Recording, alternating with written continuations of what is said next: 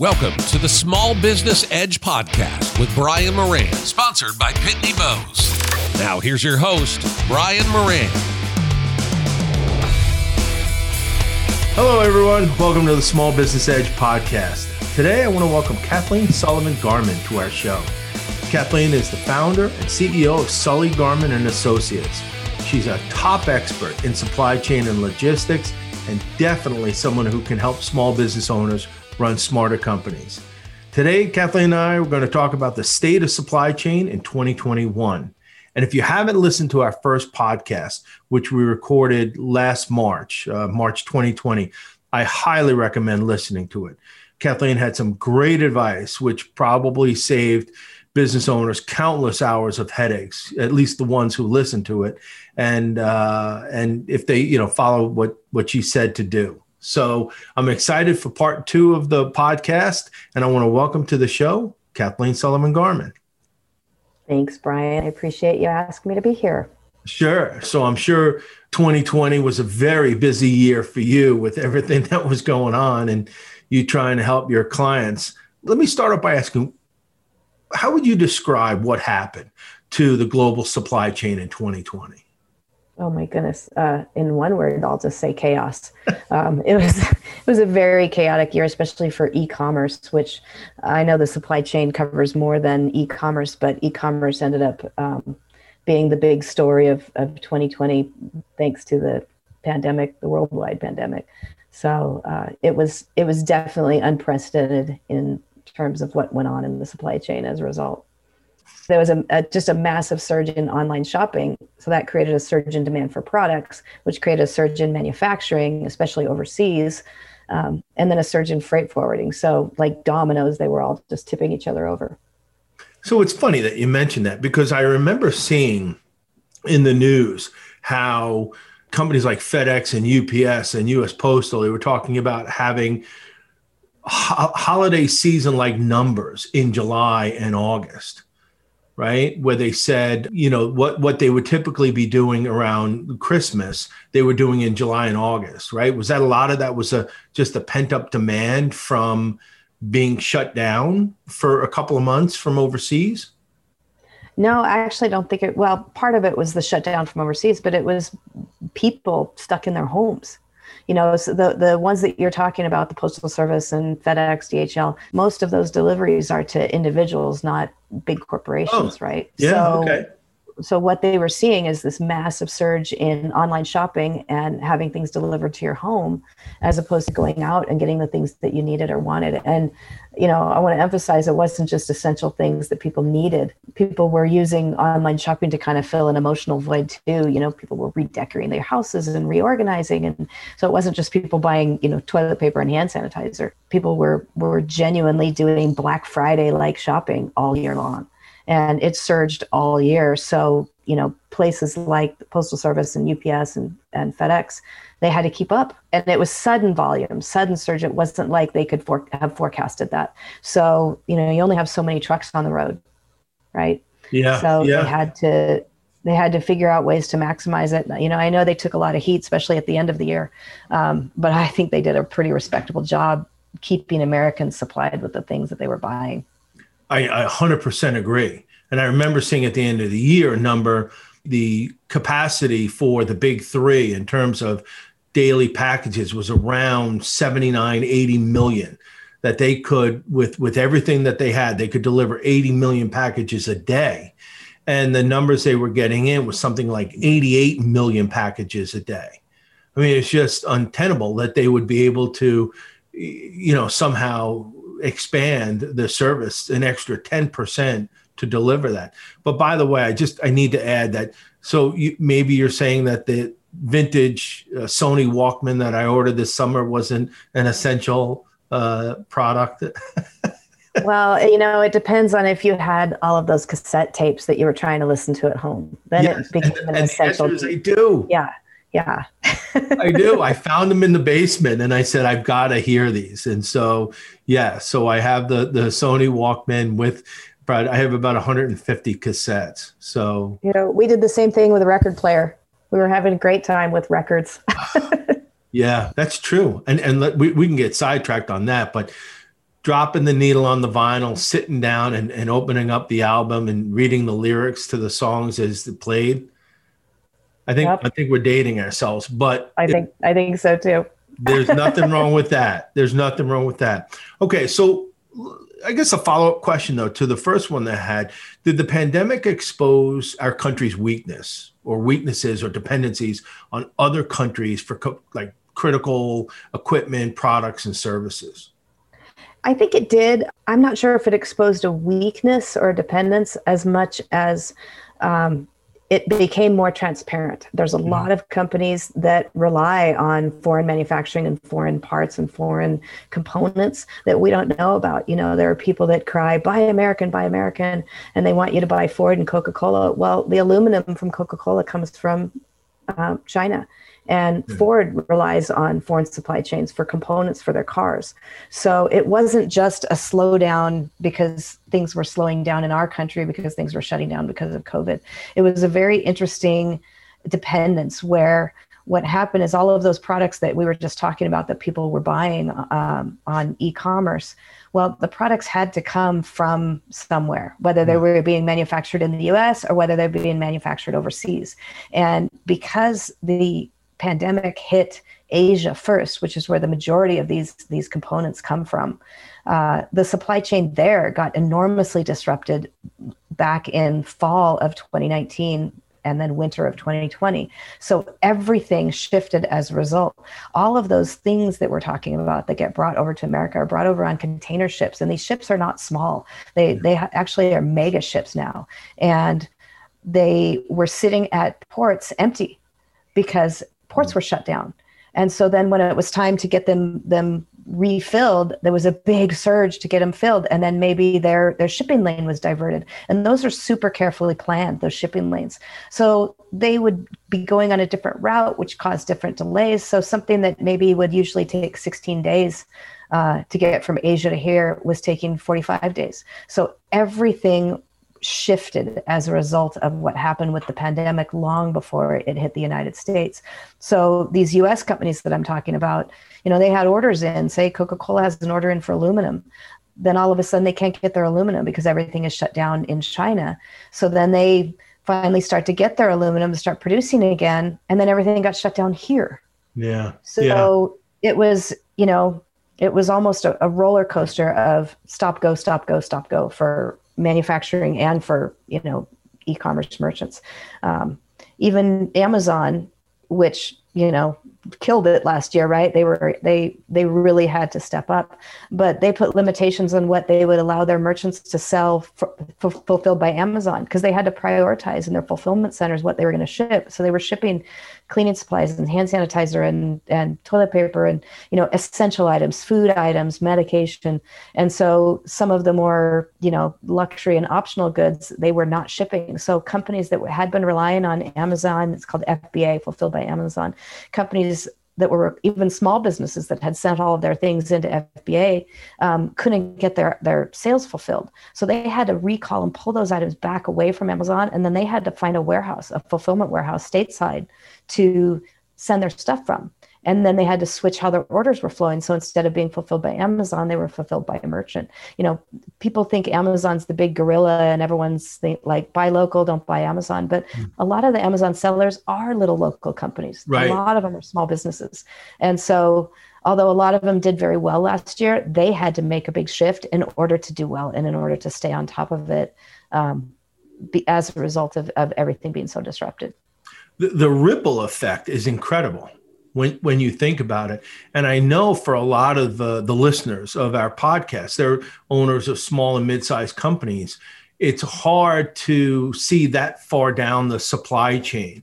You know, I have a friend who owns a paint studio, and, you know, she sources from a company in Indiana. But that company in Indiana, you know, they get the unique colors that she uses. They get them from Japan. And all of a sudden the company calls and says, oh, by the way, we're out of 3 of your colors.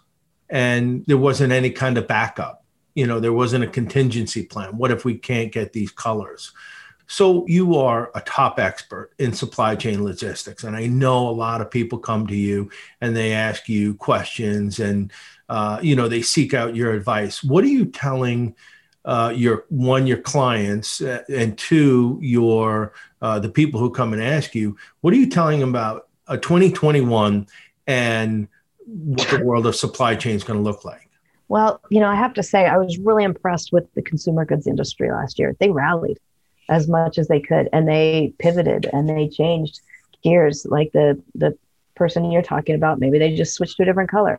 I was really impressed with how fast everybody reacted to the disruption and tried to stay open and tried to keep things moving, which really says a lot about our country and about our economy and even about our supply chain processes, that people were able to do that. So as they were rallying and as they were pivoting, I think a lot of them were coming up with a plan B. So now this year for 2021, a lot of them are looking at, all right, now I have a plan A, now I have a plan B. And because of last year, I developed a plan C. I think it's pretty cool to see the reaction of what these small businesses did in order to stay afloat and stay alive, because they saw their worst case scenario come to pass last year. And the ones that made it because they figured out a way to pivot and make it work inside of that. So for 2021, I think there's a lot of uncertainty. I think there's a lot of people feeling that they're walking a tightrope. We're not done yet. Just because it was New Year's Eve didn't mean that the pandemic is over and that everything's up and running. Things are still shut down and things are still difficult for a lot of companies. So I think there's a lot of companies standing there kind of holding on, by their fingernails and just hoping that things will ease. Right. But while they're doing that, it's giving them time to plan. It's giving them time to set up infrastructure, time to create environments where they're less likely to step into hot lava. Yeah, which is not fun, I think. I haven't done it personally, but I'm sure it's not fun to step in hot lava. All right. So, you mentioned this year, it's what everything we hear is like, it's a tale of two halves, right? So it's really, the pandemic is still here, but the vaccine is being distributed and businesses are in lockdown, but there will be plans to reopen. So really what you're talking about, even though supply chains have stabilized a little bit, businesses probably need a 90-day plan. Right. And I would say right now, because we're still in the middle of it and it's not over, patience is the number one thing that a company can have right now. Patience and budgeting, use this time where things are a little bit weird and uncertain to shore things up. Use it as a time to, figure out your financing, get your PPP loan in place, try and get everything you can set up so that when everything starts to flow again, you can adjust. Companies that were thriving on the e-commerce boom last year might see it flatten out and they might be stuck with some inventory. So they got to figure out ways they're going to move that, right? Are you going to sell it in a different marketplace? Are you going to put it on sale? How do you maintain that Black Friday volume from last year going into this year?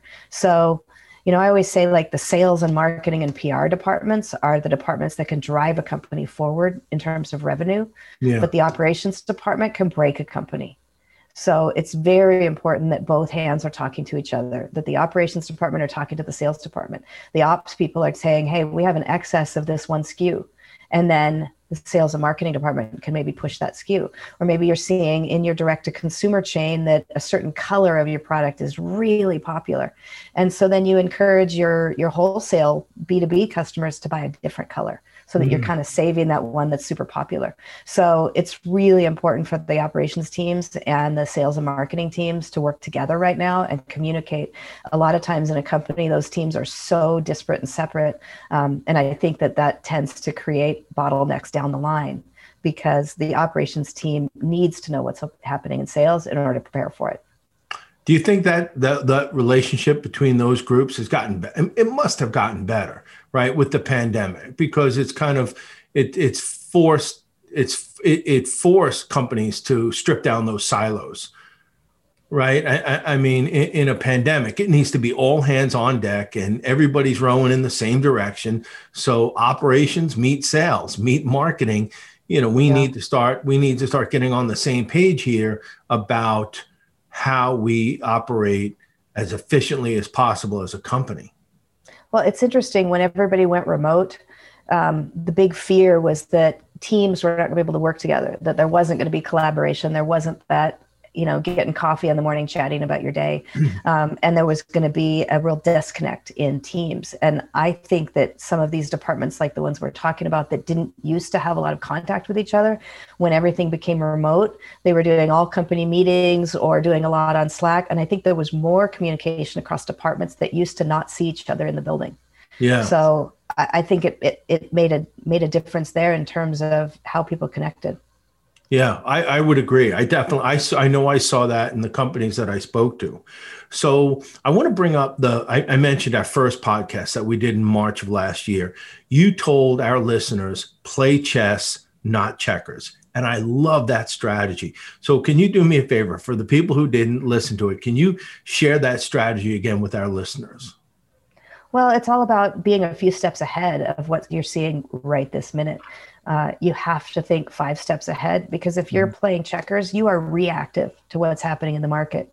You are going to do everything for the short term, and you're not going to do anything to shore up your company for the long term. So when you're doing forecasting, planning inventory, plan for unexpected events, a surge in buyers, which happened last year, which is a great thing, a drop off of orders, a bad thing. Plan for that. Know what you're going to do if those things happen.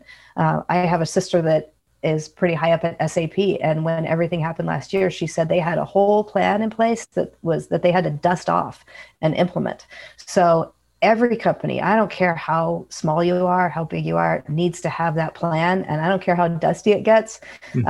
As long as you have the plan, you're playing chess, not checkers, because you're ready for the move. Yeah. So everything has to be thought through. You can't say the sky is falling and decide that everything's terrible and react that way. And you can't ride the wave of exhilaration of everything going well and assume it's always going to be that way. You have to think 5 steps ahead. Every action has a reaction. If I do this 5 steps down the line, what is going to be the reaction of what's the ripple effect of what I did? Yeah, and that's fantastic advice. It reminds me that there was a hit show last year.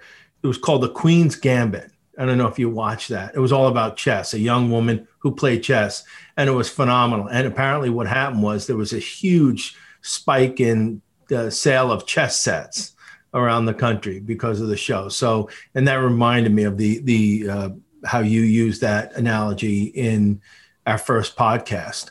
And it's interesting, too, because our listeners were probably saying that sounds a little bit like what Brian describes as the what if game. Play the what if game. What if this happened? How would we respond? What if that happened? How would we respond?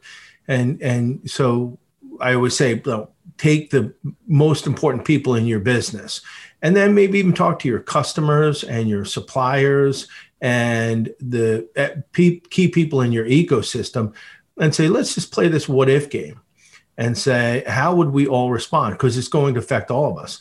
What if there's an additional lockdown? What if the coronavirus actually gets worse in February and March?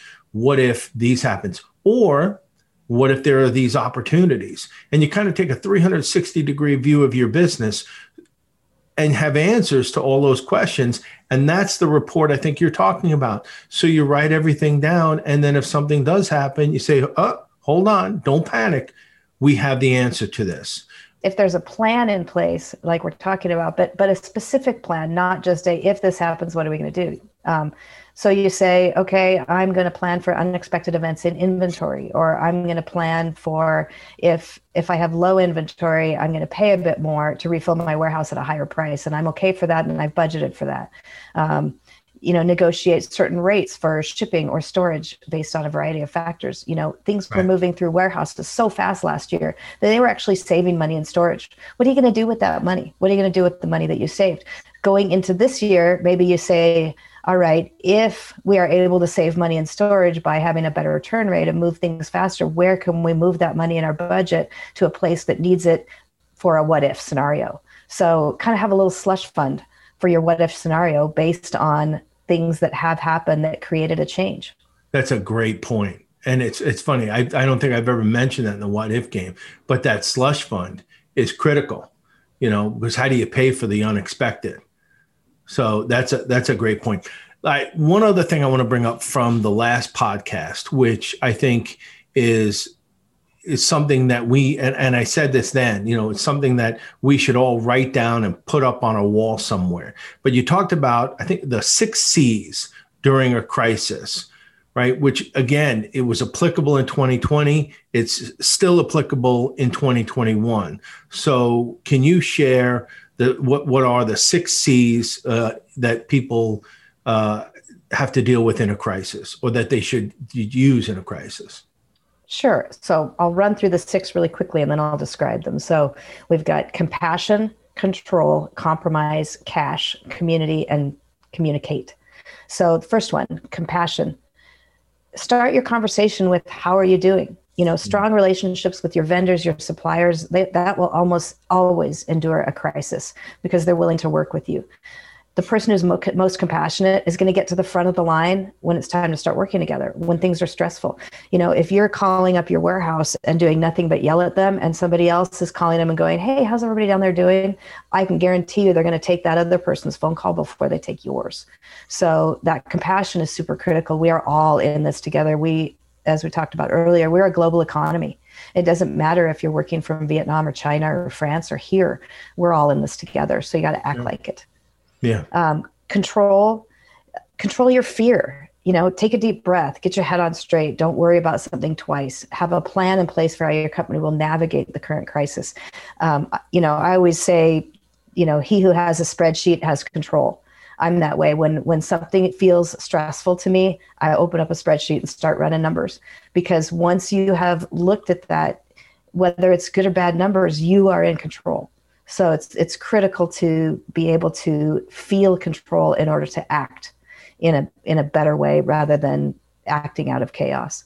My third C is compromise. Every business right now is being impacted by a domino effect. Learn the art of compromising. It's better to have something instead of nothing. If you're talking to your manufacturer and they don't have enough materials to get your product all the way done and get your purchase order all the way done, ask them if they get half your purchase order done. And maybe the other half in 6 weeks. You're better compromising than holding someone's feet to the fire and getting nothing. So then my next one, of course, is cash. Cash is always king in a crisis or in a non-crisis. Spend it wisely, have resources to get more, but also know where your limits are. Don't put yourself out on a limb so far that if the limb breaks, you're going to fall. I always say that startup founders are somewhat of gamblers, but they're not the straight up gamblers. They're the people who are okay with a calculated risk. Oh, I'll play with this $100 at the casino, but when it's gone, I'm going home. Those are the startup founders. They're not the ones who are playing with $10,000 and pushing all of their chips into the center of the table on a really risky bet. Yeah. The people who are successful understand that they need to be careful about their risk and they need to calculate it. So cash is king, but have control over it. Third C is community.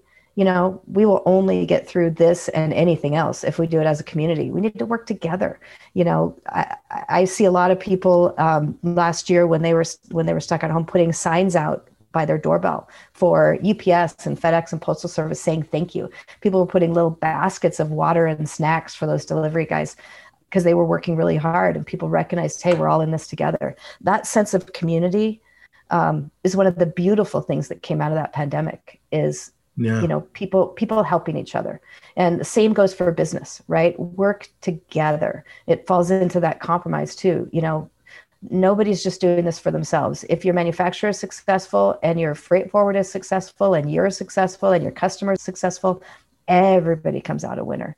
Then everyone has more cash, going back to our other C. So, and then, I guess the most important one is the final C, and that's communicate. Make sure to stay connected to every single company in your ecosystem, from the tiniest person all the way up to the big relationships. Make sure that you're staying in touch with your customers. Make sure you're staying in touch with your buyers, staying in touch with where you get your all of your components. Make sure you're just checking in. It doesn't have to be to send someone a PO. It could just be giving someone a call or an email saying, just checking in, want to see how things are going. Know what's going on with your suppliers. If you're talking to your warehouse and they're located in Mexico and they know that they're about to have some big issue where they're going to have a shutdown and lose some of their employees, if you're in contact with them, they're going to tell you and you're going to find out first rather than getting the information in an email and having it shock you. So communicating to everybody is going to make all the difference. Me versus you in a business relationship never, ever works. That is right there, required listening for every small, mid-size, even large-size company. The 6 C's of what to do in a crisis. And I can see why you're in such high demand, Kathleen. Thank you. It's fantastic advice. And I appreciate you sharing all of it with our listeners. I'm gonna probably write up a summary of our blog, of our conversation today, and kind of use it as a teaser for people to listen to this podcast, because it goes back to what I was saying. The people who listen to people like you and then execute on the advice that you give are measurably more successful, or put themselves in a position to be measurably more successful than the people who don't, because we're still in uncharted waters, right? And we don't know what February or March or April hold for our economy and our businesses. So take time to do things right. Follow the 6 C's that you talk about in a crisis, and stay connected to everybody in your ecosystem. They'll look out for you. I love all of that advice. And I want to thank you for joining us on a podcast today, on the Small Business Edge podcast. This has been fantastic. I do want to also thank our sponsor, Pitney Bowes Financial Services, for being the sponsor and for all that you do on behalf of small and mid-sized companies. So keep up the good work. Lastly, I want to thank our listeners. I want to thank everybody who listens to our podcast, who sends us questions and gives us feedback, both good and, instructional. And, but please keep listening, keep sending us those emails and the questions. You can reach me at brian@smallbusinessedge.com. And we look forward to talking to you more again next week with another edition of the Small Business Edge podcast. Until then, be safe, be well, and carpe diem. Have a great day. You've been listening to the Small Business Edge podcast with Brian Moran, sponsored by Pitney Bowes. Please visit our website, smallbusinessedge.com, for a listing of future podcasts.